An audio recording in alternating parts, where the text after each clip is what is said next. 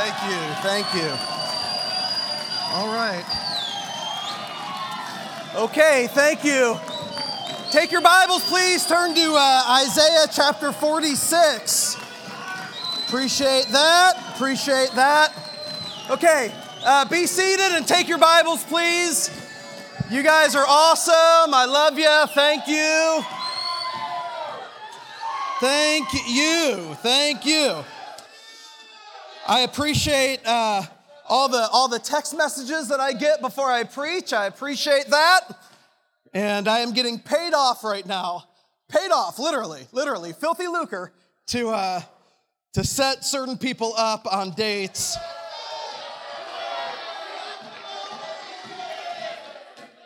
I'm not going to do it. So it is what it is. We're not here for that. But take your Bibles and turn to Isaiah chapter number 46, please. In your Bible, Isaiah 46. I do love being out here and preaching. And I want to be a help today. God gave me a message about a year ago. And preached it at our church. I'm pretty sure I preached it on a Sunday night, and maybe right around that time. And I just couldn't get away from it this morning as I was thinking about chapel. And so I want to do my best to bring it to you and to be a help. Before I do, it's good to have Brother Willard, Brother Jones here. These are great folks, and if you are interested, if there's anything inside of you that's thinking about teaching in a Christian school, and I don't think I've ever done this, but I can't recommend their ministry any more highly. I love West Virginia. It's a chance to go back to wild and wonderful West Virginia. I talked to Pastor Lamb this morning, and we prayed together and relived some memories together before chapel. And it's a great ministry. It's a great church. And so if there's anyone here that's looking to be a teacher, I really can highly recommend what they have going on there in Martinsburg. And if you have any questions about it, you can see me even after they leave in class tomorrow or whenever. But it's great to have them here, and I count them to be good friends. We're in Isaiah chapter number 46, and I want you to look with me, please, at verse number 5. This is a passage of Scripture that once I discovered it and God helped me understand it, it just is often replaying in my mind. And so I want to bring it to you this morning for chapel here. It's just a reset button. The Lord God is speaking to His people, and He's not speaking to the heathen. He's not speaking to those that would be lost. Speaking to His people, and He says in verse number 5, "To whom will ye liken me, and make me equal, and compare me, that we may be like?" Could you imagine God having to ask that question? Could you imagine the God of heaven being so fed up with His people that He literally has to say, who's as big as I am? Who's equal with me? To whom are you going to compare me? It's pretty staggering when you think about it. This message was really born last year. I was in Costa Rica with our seniors, our high school seniors, on a senior trip and on a missions trip, and we were there, and we did all the stuff, you know, we did all the sightseeing and all those types of things, and then we did some spiritual activities as well, and just kind of tried to blend that senior trip with a missions trip, and it was pretty moving. There's people in this room that were here. There are people in this room who heard me preach this message for the first time with an interpreter. You can ask them about it later, but it was quite the experience. But we went to an orphanage while we were there. And that was pretty moving. There to go to Costa Rica and to be in an orphanage and to be told ahead of time, you know, some of the children that you're going to see, they'll have burns on their ear and burns on their body, and don't ask them. Don't ask them about it. We were even told how one person got the burn because a boyfriend just kind of in and out of the house had taken a hot poker and put it to his face. And now here he is in the orphanage. And it was moving to see that, to see a group of children and some teenagers and singing things like, all that I need is my faith in Jesus, all that I need is my home above. It was a moving experience. And if you were to ask some of our seniors what was the most moving experience, they would no doubt, some of them, if not most of them, would say the orphanage. For me personally, it wasn't the orphanage. It was going to a basilica. We went to a Catholic church. We walked into this building, and it'd be hard for me to describe it to you. It was an old building. It was stately. It was just, the detail was out of this world. Portions of the building seemed to be made out of gold.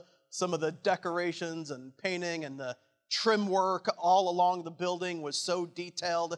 The floors were marble in the church auditorium from front to back, just beautifully ornate.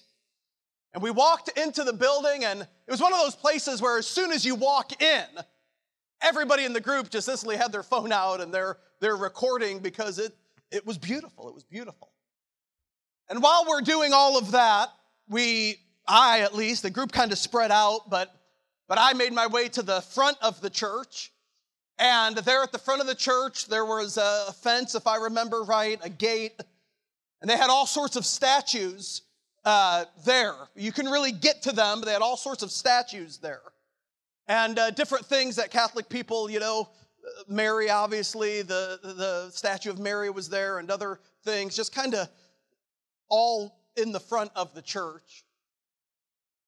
When I turned back and I looked from the place where I walked, and it was probably, I'd say 3 times as long as this building, wouldn't you say? It was right in there, 2-3 times as long as this building. And when I turned from the altar area and I looked down the center aisleway, that's what got my attention. I had never seen anything like this before. But all the way in the back there, I could see people on their knees. Not the tourists, but the people that lived there. They would get on their knees on that marble floor. They would just start making their way to the front. I saw young couples carrying babies, holding hands and making their way to the front. I saw elderly people on their knees, making their way to the front. The floor was marble. It was difficult. About halfway through the aisle, you could see the pain on their face. They would have to stop and take a break. You would see them eventually make their way to the altar, and in the case of the elderly man that I saw, when he got to the altar, he just kind of collapsed at the altar, began to cry, "Look at these statues. It'll never hear a prayer. It'll never do anything for him." And just begin to weep and cross himself and pray. The young couple had the baby, the little baby, and they placed it on the altar, and they were praying over the baby and at the statues. And I sat there and I watched that. I just couldn't get away from it. Once we were done in the Basilica, Brother Bushy, they took us around back to another spot, still on the church property. They took us to another spot where they had a legend that it was St. Peter's Rock. And so this area, I do remember this area was completely fenced off. And they had some water running over this rock and a little ditch, a little trough of water there, and all this spillover from this water coming out of what looked to be like a side of a hill type of a facade deal, running over this rock and into the pool of water. And off to the side, they had a man that was selling, he had a shop, and he was selling little trinkets. And people would go there and purchase the trinket. And they would take it to the water, and through the fence, they would throw the trinket kind of at St. Peter's Rock. And I saw ladies there, they would take the water and put it on their hair. I saw a pregnant lady there take the water and rub it on her stomach. I saw other people there and just rubbing the water on their hands and on their arms. And the missionary said, these people think that the water is blessed. They think that there's something special about the water. He said, Brother Judah, if I were to take you right behind this St. Peter's rock, it's just a pipe. It's just tap water. They're just piping it in. It's really there for everybody to see. He said that shopkeeper, once they shut down, he'll go into this area. He'll take all the trinkets. He'll kind of wash them off. He'll put them right back on the display for tomorrow for the next group of people to come and purchase and throw at the rock and pray. And I saw that, and that day, we did a lot of things on senior trip. We did a lot of things, and it was fun. But I've never forgotten that day.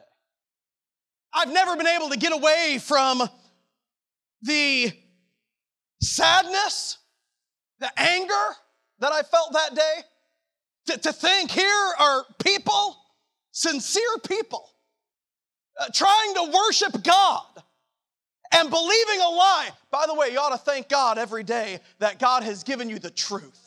You know, God is so interested that you have the truth. He gave you Jesus Christ, who said, I am the way, the truth, and the life. He gave you the word of God. Sanctify them through thy word. Thy word is truth. He's given you the Holy Spirit of God. Howbeit when he, the Spirit of truth, is come, he will guide you into all truth. Friends, you ought to, hey, we have no excuse to be living a lie. God has given us the truth this morning. But to see people that are blinded, sad. It's sad to think that they'll get on their knees and crawl on that marble floor day after day after day in pain, giving their time, their energy, their money, only to wake up in hell someday because they believed a lie. That's sad. It makes me angry, Pastor. It makes me angry and incredibly sad. And all around us today, I was talking to Brother Bushy, and I asked him if he's ever heard the message on idols, and he said, I've preached many messages on idols. He said, and I'm sure in Thailand, they have them in the homes, and he said, I've preached many times against idols. I'm looking over here at Brother Anish, there he is, and we all know Brother Anish's testimony, saved out of Hinduism, and of course they have idols there, and false gods that they worship, that they bow down to, that they pray to, that they're incredibly devoted to. It's very sad to me to know that there's a world of people that are lost, believing a lie, trusting in some man-made object for their eternity, for their fortune on earth, or however you want to look. It's very, very sad to me. But teens, class, whoever I'm preaching to, listen. God's not talking to God's not speaking to lost people here. God's not speaking to people in darkness here. He's speaking to the house of Jacob is who he's talking to. If you look at verse number 3, hearken unto me, O house of Jacob. He is speaking to his people. And while we can talk all around the world, people that are lost in darkness, people that are out there searching for something, not being able to hang on to it, and it's sad, and it even makes me angry. I wonder how God feels when he looks at his people that have accumulated little gods. His people who hold the Bible, sit in chapel, attend a church, and his people who maybe they don't carry a carving, but they are worshiping an insignificant God nonetheless. To the point where he says, hey, to whom will you liken me and compare me that we may be equal? Having to wake up his people for them to realize that, man, whatever it is that you're worshiping, if it's not Almighty God, it's in vain. I'll prove it to you in the New Testament. The last verse of 1 John, which is the book of truth, the last verse of 1 John says this. You can read it for yourselves. Little children, keep yourselves from idols. You see, whether we're talking about the book of Isaiah in the Old Testament or the book of 1 John in the New Testament or 2024 at Hiles Anderson Chapel, God's people have a tendency to gather around them some false gods and to place them at an elevated position and to replace the true and living God, these idols. They dominate our lives. They dominate our lives. We can't go a second without them. We can't go too far without having these idols in our hands and without thinking about the idols of man and having our attention. They dominate our lives. I don't think it's an accident where God says a number of times to look up to the hills from whence cometh your help, saith the Lord. Yet in Ezekiel chapter number 14, verse number 3, the Bible says, Son of man, these men have set up their idols in their heart and put the stumbling block of their iniquity before their face. Man, I don't think it's an accident where we are commanded to look up constantly. All of a sudden, we're looking down as a society, and we have the idols of God, the idols of man before our face. They dominate our lives. They devour our time. These idols distort the truth. These idols divide our treasure, and in many cases, these idols damage our testimony. We've got a world that is consumed with education, a world that is consumed with sports, a world that is consumed with making the next dollar. I'm talking about God's people, the people in this room, consumed with the next whatever. You ever check your screen time? You ever ask yourself, I wonder how much time I spend staring at this thing? Go ahead and do it, friend, and then you'll be trying to talk yourself, I can't be right. It is right. These idols dominate our lives. They devour our time. And in our text verse, God has had enough, and he has said, hey, whatever idol it is that you're worshiping, how does it compare to me? Class, we serve a great God. Man, I know I'm preaching to the choir, but there's nobody like Jesus. There's nobody that ought to dominate your life like Jesus when Christ, who is our life, shall appear. Hey, there's nobody that's demanding of our treasure and our talent like the Lord Jesus, yet in this room, we are dominated by the gods of money and entertainment and education and celebrity and culture and popularity. This morning, for a few minutes, I just want to come after your gods. I just want to ask you a question. Man, whatever it is that you have put in the place of Almighty God, whatever it is, hey, would you just be honest with yourself as a student body? Whatever it is that is dominating your life more than Almighty God, I want to ask you some questions from Isaiah. Question number 1, your God, your little g God. Number 1, can your God lift burdens, or is he a burden? Can he lift burdens, or is he a burden? Look at verse number 1. The Bible says, Bel boweth down, Nebo stoopeth. Their idols were upon the beasts and upon the cattle. Your carriages were heavy loaden. They are a burden to the weary beast. They stoop down, they bow together, and they could not deliver the burden, but themselves are gone into captivity. Verse number 3, hearken unto me, O house of Jacob, and all the remnant of the house of Israel, which are born by me from the belly, which are carried from the womb. He says in verse 4, and even to your old age I am he, and even to your hoar hairs will I carry you. I have made, and I will bear. Even I will carry and will deliver you. Hey, a question for you. This God that you're worshiping, this God that dominates your life and dominates your time, and in some cases even divides your treasure. Maybe you've got a God this morning that is damaging your testimony. This God, is he a heavy burden, or does he lift the burden? Does he lift the burden? You remember, see, these false gods in Isaiah, they became a heavy burden. You remember in the book of Genesis when Rachel left with Jacob, she stole her father's gods, hid them in the furniture of the camels. Evidently, these gods were small enough to carry. They could be hid and placed in furniture and saddlebags or whatever it is, chests. But you see, what happens is as a person gets older and the problems get bigger and life gets more serious, you need a bigger God. And by the time we get to Isaiah, these gods are being placed on beasts of burden. And so much so that the Bible says that upon the cattle, your carriages were heavy loaden, and they are a burden to the weary beast. They stoop, they bow down together. They could not deliver the burden. These false gods had become so heavy, they had become so weighty that even the beasts of burden would collapse under the weight of these false gods. And so I've got a question for you. The God that has taken the place of Almighty God, is it a heavy burden, or are you serving a God that can lift the burden? Man, I love the old song, burdens are lifted at Calvary. Jesus is very near, but your God, is he a burden lifter, or is he a heavy burden in your life?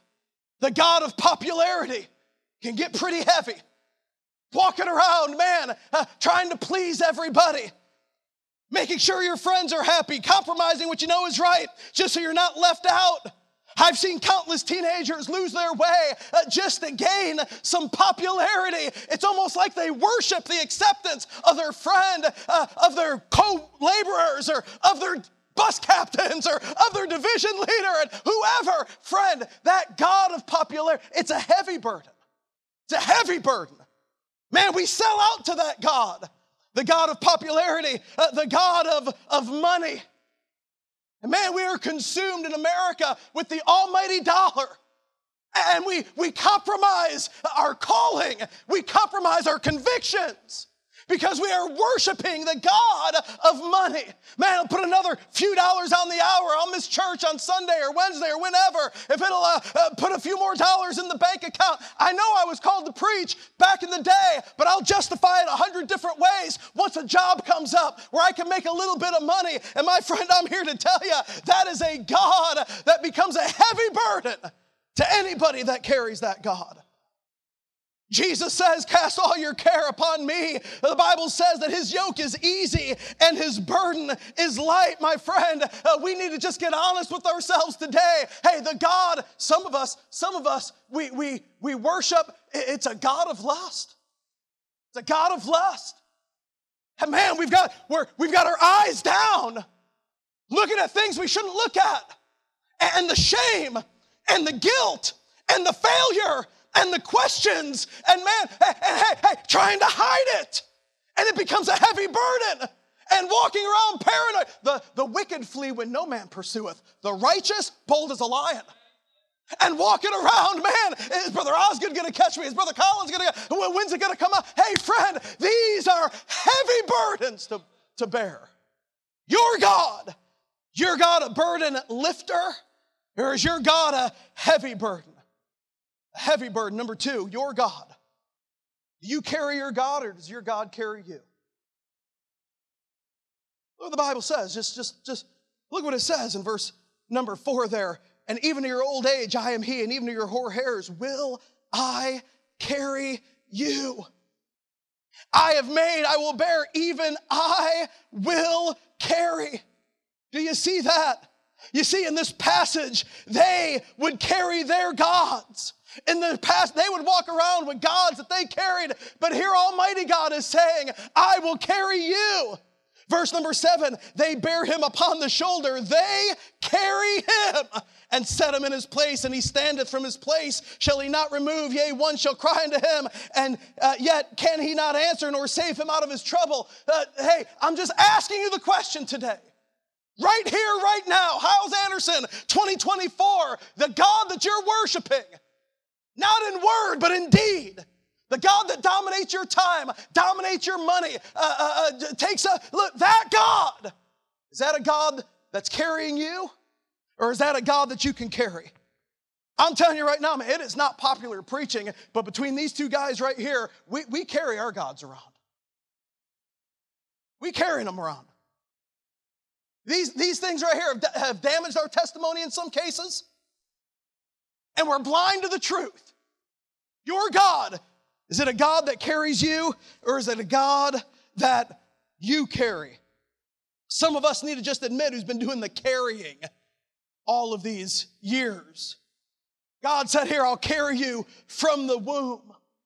You see, whatever it is, whether it's education or money or entertainment technology or whatever it is, some sport that we get all wrapped up in, whatever it is, you live long enough and you'll find out when times get difficult, these gods cannot and will not carry you.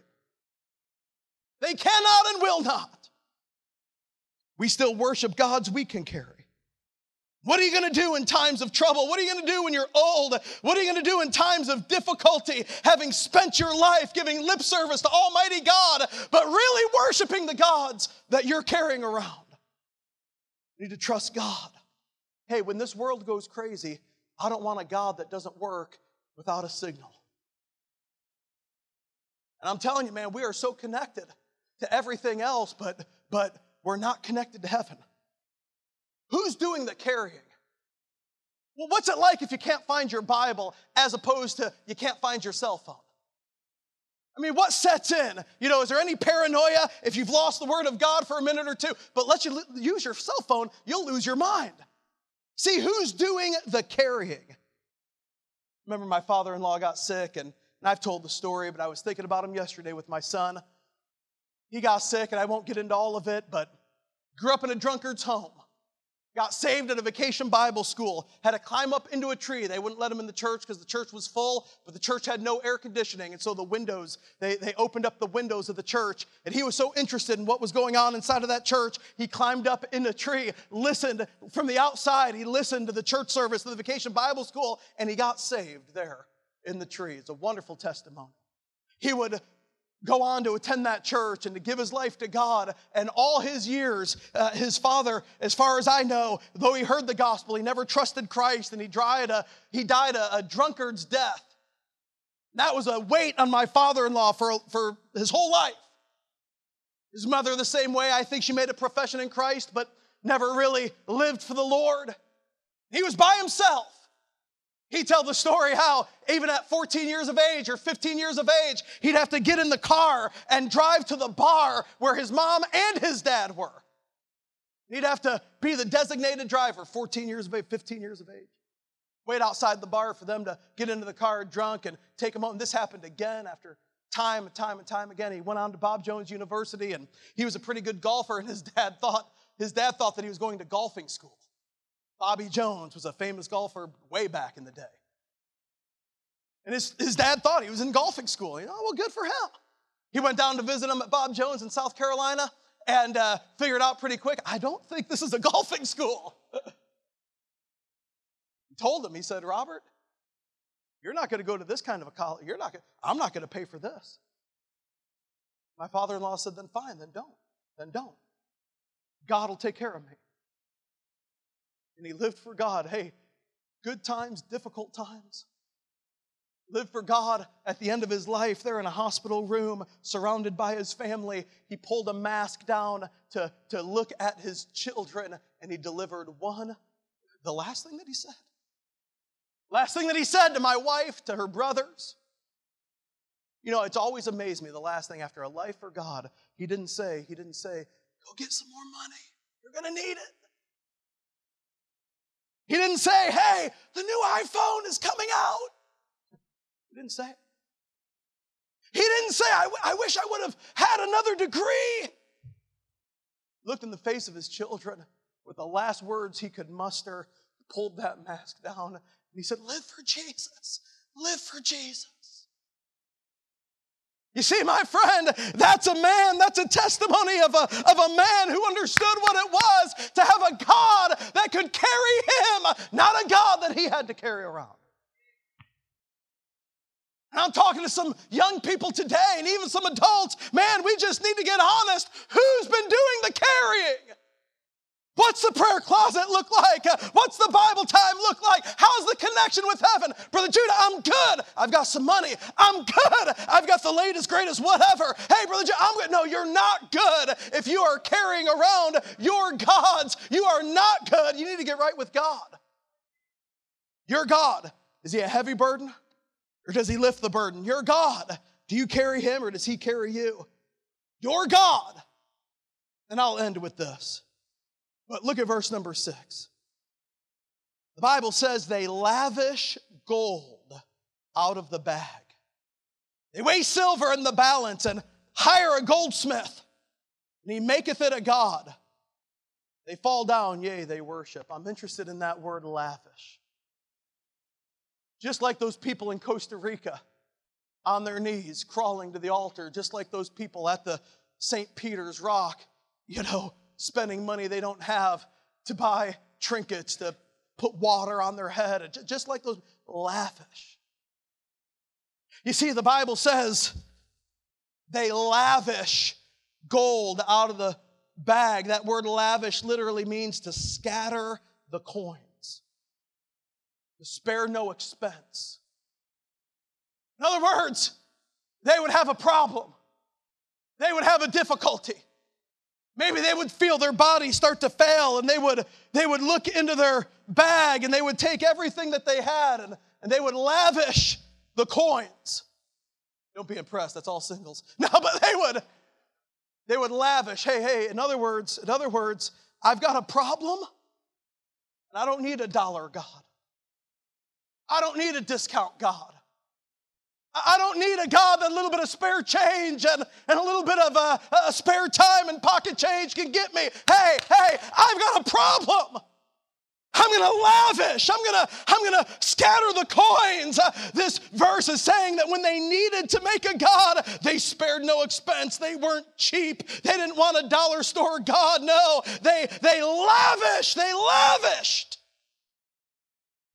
But here's everything that I have. Make me a God. So here's my question for you. Your God, is he really worth lavishing on? I mean, is it really worth all that time you're spending, all that money you're spending, all that devotion? Your God. Well, maybe the better question is this. When was the last time you lavished on Almighty God? What would it look like if we had a chapel service where the people of God just decided, you know what? I'm going to lavish on God for a while. I'm going to scatter the coins. I'm going to spare no expense. Man, my time, my devotion, my money, my future, I'm not just going to give them part-time here. My God, let me just say, Almighty God is worthy of our lavishing. Man, he lavished for us, broken and spilled out there on the cross. He spared no expense. Every drop of blood had your name on it. He was willing to look at you and say, I love you. I'll take a cross. I'll pour it all out. Where are God's people willing to say, here's more than 5 minutes, God, I'll lavish? What would a lavishing chapel service look like? What would a lavishing song service look like? What would a lavishing Sunday night? What would your division, how would it have to change, the bus meeting, all these things, if you just decided, man, for a while, we're going to lavish on God. Spare no expense. Everything, pour it out, like Mary in the New Testament. Took that alabaster box and broke it and poured it at the feet of Jesus. And people said, what a waste of time. But it wasn't a waste of time or money. She didn't pour just to drop out. She lavished it. We've gotten away, friends, we've gotten away from lavishing. We've gotten away from a tree in the back of the college chapel or the gymnasium where we go out there and man, we walk around that tree and we just lavish on God and we just pour it out again and again and again, and we wonder where are the Kevin Wins and where are the Rick Martins and where are the church builder. We wonder where they're at. I'll tell you where they're at. They should be in churches serving God, but they've got a God a dollar can buy. There's some young men in this room that want to be used by God. I know it. You better learn to lavish on God. You think they were embarrassed about their reputation when they showed up to the goldsmith, pulled out their bag, and scattered the coins? They weren't. Man, they needed a God. So here's everything. And some of us, though, we get a little worried about taking a stand for God, spending time with God. What's it going to cost me? Where is he going to send me? God, give us a student body that'll just lavish. I was dating my wife. I loved her so much. Wanted to win her attention so much. I didn't care. It didn't matter to me. I mean, honestly, it didn't matter to me. I remember one of our first dates. You know, you have the chapel dates and all those dates, and they're legit. But the first, outside of college date, I took her. We were at an ice cream shop, and and they had that little game there with the claw where you could put $1 in and the claw would drop down and pick up the thing, and almost impossible to win. I don't know if it was a Holy Spirit. I don't know what it was. But I just looked at her and I said, you want a stuffed animal? She said, yeah. I said, oh, I can do that. I had never wanted a day in my life. It was just that, yeah, I got it. She said, really? I said, oh, yeah.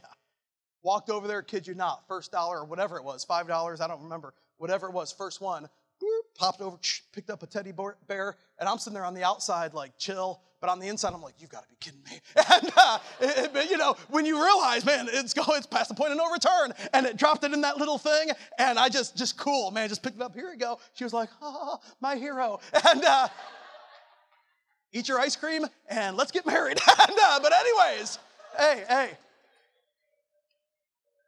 We went a few weeks later. My friends and I went a few weeks later. We may or may not have skipped classes that day, but we went a few weeks later to Six Flags Great America. And I can remember I was going there to ride the roller coasters and everything. And my wife, I said, do you want something from Six Flags? She said, yeah. And she said, can you win me something again? Of course. Of course. What are you talking about? I mean, I'll bring you one of those huge ones. Man, we went there to the little Midway. I took all the money out of my pocket. I'm trying to win these carny games, the deck is stacked against you. Can't win it. I'm spending $5, $10, $50, $100. Soon I'm going to my friends, hey, I need some money legitimately. Like they're looking at me. I'm in this Midway, trying with the little squirt gun to beat the kindergarten kids. And I can't beat them. And I'm losing time after time. The little one where you've got like the softball, and you gotta throw it like this and get it in the basket. And I kept barely missing, and it would bounce out. And then the carny who was raised from birth to do this, Walter Stevens, thank you. But he was raised from birth, and let me show you how that's done. Throw it in there, and I'm like, and just the competitive side of me, and the thought of going back to my girlfriend and not having anything. I'm a loser. That was luck. I could not bear it. Couldn't bear it. So I'm spending money. I'm borrowing money. My friends leave me on the Midway. They go ride rides. They come back like every hour to check on me. You okay? Oh, I'm fine. I can stop whenever I want. And, you're just finally won. Don't remember how. Spending money I didn't have. I mean, interest, some of my friends, those dolls, they're real cheap. And they're like, you know that, brother. And they're like, I'll give you this $5, but I would like $7.50 in return. And that's fine, just give it to me. And hey, finally won. Remember sticking that thing in whatever car we drove to Six Flags, and the thing was massive, but bringing it back and giving it to my girlfriend meant so much to me, meant so much to her. How much did you spend? And I looked at her and said, don't worry about it. Don't worry about it. Abdel Cream, I used to do. I'm connected with money sources you know nothing about. But hey. You know what? It didn't bother me to lavish a little. It didn't bother me to reach deep, to give what I didn't have. Didn't bother me to spend a little extra time. Didn't bother them to take their bag and to scatter it out. Why does it bother us? Why does it bother us to look at God Almighty and say, here's some of my future, but not all of it? Why does it bother us to look at Almighty God and say, here's some of my witness, but not all of it? Here's some of my time in a prayer closet, but it's been a long time since I've gone all night. It's been a long time since I've gone without food. It's been a long time since I lavished. Your God. Is he a burden lifter? Or is he a heavy burden? Your God. Does he carry you? Can he carry you? Or are you carrying him? Your God. Is he worthy of your lavishing? What does that look like in your life? I would say 20 hours a week of screen time is lavishing, wouldn't you? Seems a little excess, doesn't it? Just a little. I would say whatever it is, Netflix binge series that we all night long, I would say it's a little much, isn't it? Last time you did that with God. Talking about God. Hey, is he worthy of your lavishing? Who can compare unto me? Who is like unto me? Would you bow your heads, please, and close your eyes? Friends, the altar is open. I just want to put God in His rightful place in our hearts today. I would just like to put God where He belongs today. Maybe you ought to lavish a little while. Maybe there ought to be some things that you look at in your life and say, you know what? I've got to trim that back. I need to lavish on God Almighty. Pour it all out.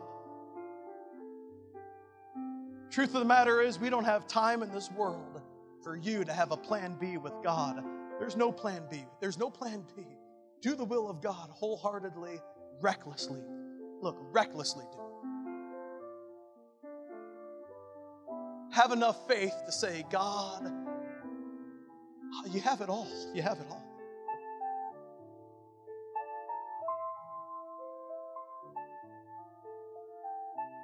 Some of you ought to take that God out of your pocket, put it on the altar, walk away and say, man, I don't need it. I'm not in high school anymore, Brother Judeh. You know, my parents used to restrict my phone. And yeah, I get it. And you're not in high school anymore. Why don't you restrict it? Why don't you be honest enough to just say, man, a little bit too much time on that and not enough time with Almighty God. I'm telling you, man, you give your life to something else, it's heavy. Just as the days go, it's just heavy. You find yourself collapsing under the weight of these things that we place in front of Almighty God. Just put Jesus where He belongs. His yoke is easy. His burden is light. Burdens are lifted at Calvary. Jesus is very near.